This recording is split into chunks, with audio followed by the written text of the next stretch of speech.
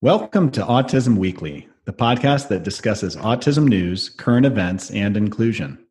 Each week, we welcome a guest to the program to share their unique perspective and expertise as it relates to the fascinating world of autism. I am your host, Jeff Skibitsky. I'm the founder and president at ABS. I've been in the field of autism and applied behavioral analysis as a clinician and an advocate for nearly 2 decades. This week, we welcome Scott Revlin. Scott Revlin is a board-certified behavior analyst in Ventura County, California, and a board member for the Autism Society of Ventura County. Over the past 20 years, he's been heavily involved in autism advocacy and parent training. What we hope to learn today is his perspective on how to empower families and how families can self-advocate through the process of gaining more and more opportunity for their children. Scott, do you mind giving us a little bit more of an introduction to yourself? Yeah, sure. No problem, Jeff. Long-time listener, first-time caller. Nice to see you. My autism ASD journey started back in the late 90s at UCLA. So I was an undergraduate student of Ivar Lovaas's at UCLA. And I honestly found his class by accident. I was looking for an upper division elective that fit in my schedule and just happened to come across behavior modification and ended up loving it so much. I stayed for a whole extra year at UCLA to take his course sequence, worked in his clinic for about the next 10, 13 years, and then have subsequently worked for a couple different agencies, ABA agencies, focusing primarily on delivering behavioral treatment to kids diagnosed with autism. And I would imagine just through all your years of practice, Scott, is that you've had a lot of opportunity to learn different family styles and to actually get to see a lot of parents who have been those stakeholders, those people that actually drive the decision-making in their community and really are the advocates for their child's opportunity for inclusion or opportunity for service in California. Scott, that actually brings me to a story that actually is driving this topic today. It's a very sad story. There was something in the news about a tragic passing of a mother and a son in a California house fire. This courageous woman went back into the home to try and help her teenage son get out of the house and to save him. And she's been his shoulder to lean on his entire life. He was affected by autism and pretty severely. The woman's name was Fida Alamadi, and she leaves behind this legacy focusing on advocacy, parent training, education, empowerment. And what I'd really like to do today is take it back to her lasting legacy, which really is, how are we fighting for these children in the community? How are we empowering other parents to really be able to provide that same sort of voice that she was able to provide to her son, Mu? And tie that also back into the importance of inclusion. So, as I look at this, is that Fida was one of those individual stalwarts of challenging the system, of getting what's better for her son. She fought tooth and nail for all those services. You've been in the state of California where ABA accepted insurance, and this has not been too long since that mandate went through. What did this look like to you? What are some of the pros and cons that you've seen, and what does this mean to some of the families in the state? So my involvement in ABA started well before insurance companies got into the game. I think in general it's been net positive. Prior to the insurance companies starting to pay, we had these high SES pockets where families had enough resources to sue their school district or even seek out a very expensive psychologist to provide them with a diagnosis. So I worked in West Los Angeles for a long time, and I don't think we had a child south of the 10 freeway for about 10 years. Mm-hmm. You know, we were working in Santa Monica and Bel Air and Beverly Hills, Manhattan Beach. And so when insurance companies started paying, it really expanded. There was more access, more equal access to quality ABA than there was previously. And I think that's just, absolutely one of the legacies of this parent and her advocacy. Prior to that, if a parent really had to attend IEP meetings as almost like a third full-time job, right? They had their own full-time job, and then they had working with their kid at home, and then attending all these meetings ad nauseum until things were settled. And that's just not something that a single parent or a family without means was able to do. Empathizing with that family's struggle, understanding how much is on their plate at all times, and understanding that, it's not just finances that are going to get you out of this hole. It's finding the right care models. It's finding the ability to find community support so you're not on an island by yourself. I still see it, and you had mentioned that finally the children that might not have the highest SES or social economic status are accessing care right now. But I'd argue to say is that it still isn't completely equal. I know that in certain states, and Utah being one of them right now, is that you have the Department of Health trying to start to find resources because that access to care is limited. So they're fighting for families. They're out there saying, hey, we need extra funding in order to be able to provide high quality care. But they're also indicating that they need families to have voices through that process. So how would a family be able to advocate for themselves? So at the Autism Society of Ventura County, what is the guidance that's being given when you have families that need to self-advocate? Yeah, it's tough. Again, it's you have to have the luxury of time, the luxury of resources. The easiest thing I think parents can do, and it's much easier now than it was in sort of the pre-internet days of the late 90s, is just finding parents in your same boat. Autism being a spectrum disorder, I mean, every case is so unique. The needs of each parent are so unique that you almost have to find your niche. And I think the internet and the Autism Society type entities out there are doing a much better job at linking like-minded parents who have the same concerns together. For instance, I can tell you the Autism Society of Ventura County runs a very successful and well thought of parent support group. And what we're finding is that we actually need multiple parent support groups. We need a support group for parents who are recently diagnosed, have kids who are recently diagnosed. We need support groups for parents whose kids are in college and have moved on and are, dealing with housing and job placement, and that the needs of these groups are very different. So my advice to parents is that if you encounter a resource, if someone recommends something and it doesn't work out, go to the next one. Try something else, see if those are your people. And eventually you're going to find a community with a wealth of knowledge, information they can share. This teacher's great, that teacher isn't. If you move 3 streets over and you're in this school district, services are better, that kind of thing. I think that voice that you're giving, or that you're clarifying that parents can get, I find it that the educative part is very empowering. But it sounds like there's also a therapeutic value to a lot of these support groups, is that they're experiencing the same sort of challenges on a regular basis. And it's almost cathartic to go through the process of getting to talk about it and knowing I'm not the only one experiencing this, or I'm not the only one that feels like, my child's not getting enough care, or that I have barriers that are placed on me that I can't get the insurance to give me all the hours I want, or that the school won't let my child have supports in that sort of environment.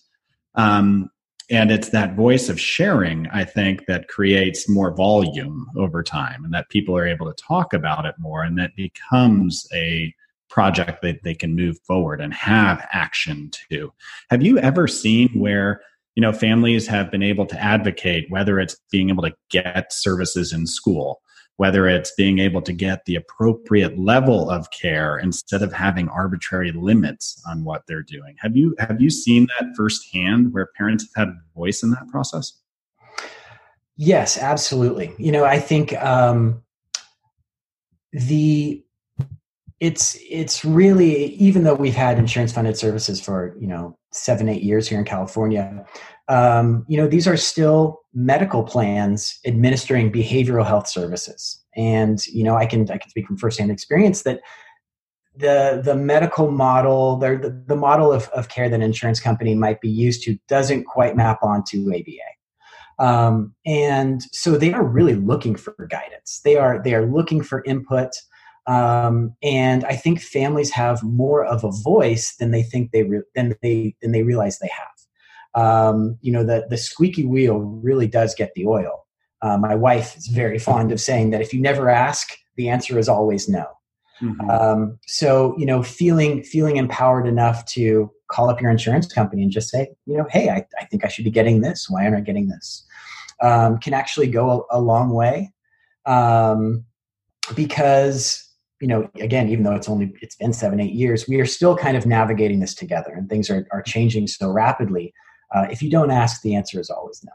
Yeah, and I think that's something we oftentimes forget. And it shouldn't be a parent's job to go and get that medical part built out. But if they feel that there's ever an injustice, that their voice is so powerful in the process that they can add on to the argument. They can help to persuade people to do the right thing.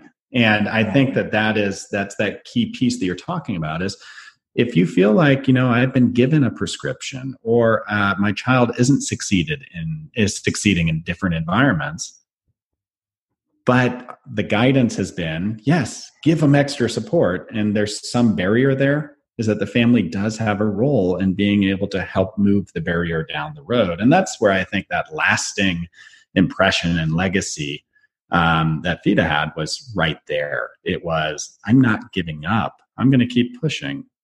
There better be a good rationale to have no as an answer. It's, how do I get past the no and figure out how we can make that change?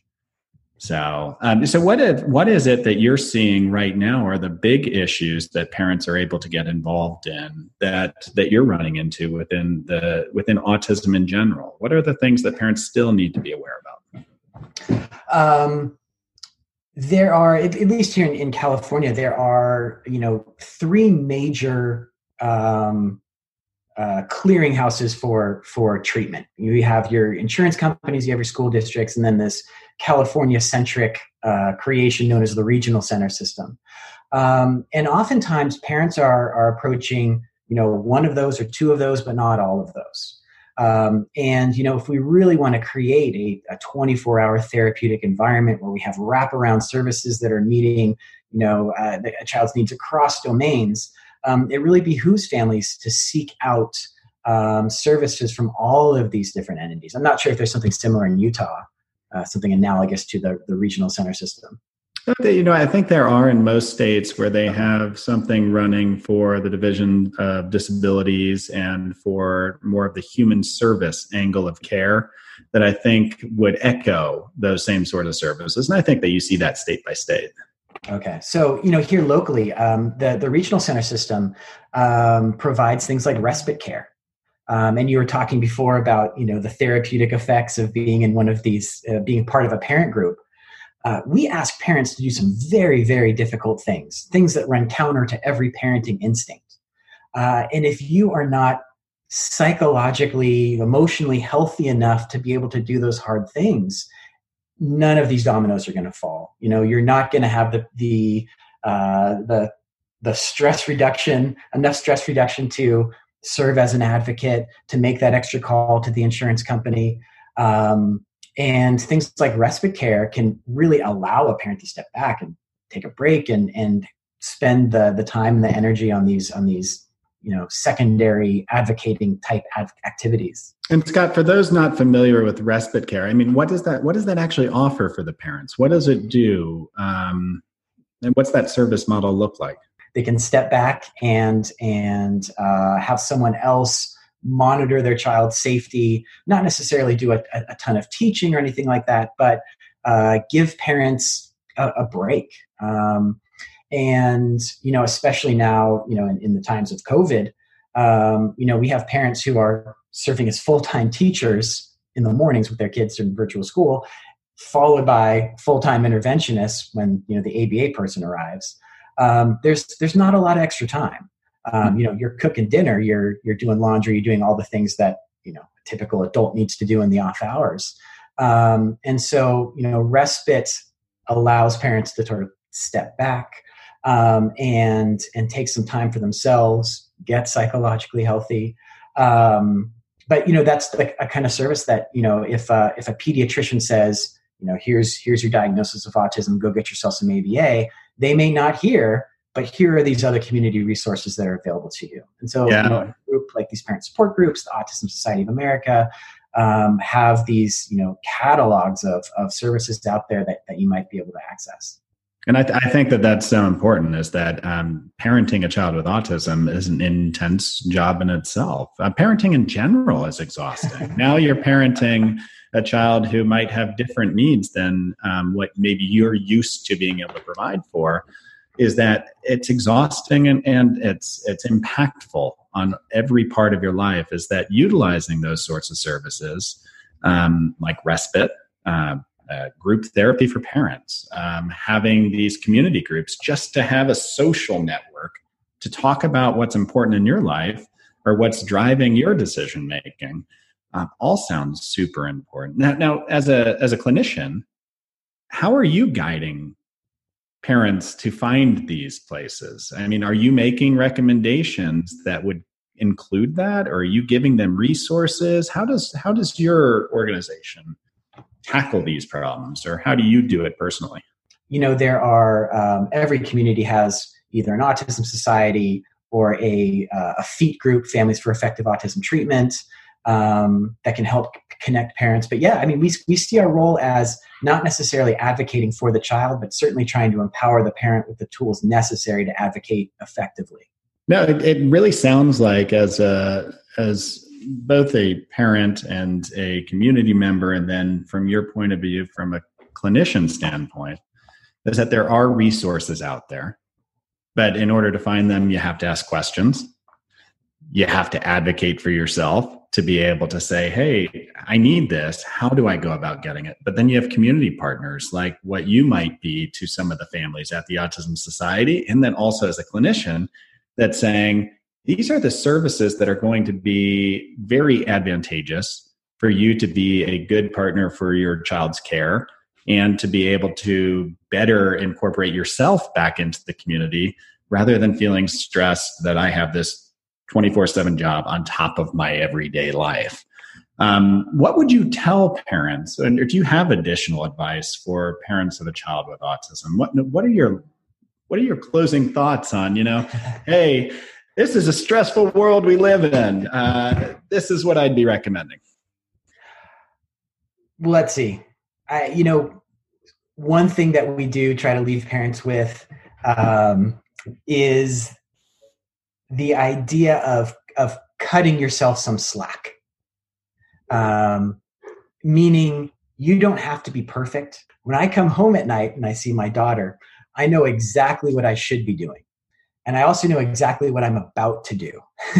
And those things are often very, very different. We try to encourage parents to systematically build throughout the day the amount of time where they are on, where they are going to do all the right things. Start with a half an hour, do all the right things for a half an hour. When that starts going smoothly, increase to an hour and build from there. Rome wasn't built in a day. Mm-hmm. I think if you look at autism as big capital A autism, it's going to be overwhelming. Let's break this into little chunks, and work a little bit at a time. And I think the biggest thing that I encourage, and this sort of plays right into this idea of advocacy, is start planning long term. Start at the end and work your way back. To figure out the kinds of skills your child needs to learn, the kinds of services that you should be seeking out. I think we're often so stuck in the moment that we don't step back and look at the larger picture. The Autism Society of Ventura County is focusing a lot on this bubble of ABA kids that have graduated or now young adults moving into their late 20s. And when you and I were providing treatment 20 years ago, we never thought about what these kids were going to look like at 35. We just were focusing on getting them to talk for the first time. So, if job placement is going to be an issue, what kind of vocational skills can we be teaching now? For parents, financial planning, making sure ducks are in a row to make sure the child's cared for long term. That type of stuff can be really important. And making sure that as an ABA provider, that we are focusing on, when we talk about graduating kids or moving kids on from ABA treatment, that parents are equipped to serve every single role. A parent needs to be an interventionist, a consultant, an advocate across the lifespan. And if they're not equipped to take on all of those roles, then we shouldn't be pushing them out. We shouldn't be letting them fly until they're equipped with all those skills. Yeah. And I mean, I think it really rings home to me what you were talking about as far as being a consumer. I think that the biggest thing for parents is what you had expressed, is that there should be a voice. They shouldn't be scared to have their voice, is that their treatment is something that if they're getting substandard treatment, they should feel like they can talk through that, challenge the system, do what FIDA might have done and keep pushing to get what her child needed. Whether that was during COVID, getting access to better education and services for her child. Whether that's, as we are looking at this big picture, is if there is a resource, if there's something that we feel like is being restricted, if access to care isn't there, is that the only way that that's going to be out there for parents is if they are their own advocate and build that community like the Autism Society might be and be able to offer to them. But build that community so that their voice grows over time and that they can start to fight for those resources for their children. And that could be the adult services you just talked about.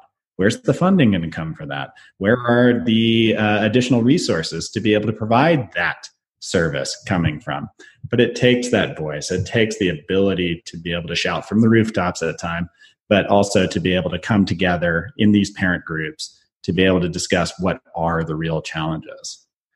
I appreciate, Scott, your time today. And I think that all that you're doing at the Autism Society of America and all you're doing clinically is amazing. I think it empowers so many families. And I'm glad that you're there as a resource for them. No problem. Thanks for having me. I'll come back anytime. This was a lot of fun. Thank you for listening to Autism Weekly. We hope you tune back in next week to learn more about autism in the real world. Autism Weekly is now found on all the major listening apps, including Apple Podcast, Google Podcast, Stitcher, Spotify, Amazon Music, and more. Subscribe to be notified when we post a new podcast. Thanks for tuning in. Talk to you again next week.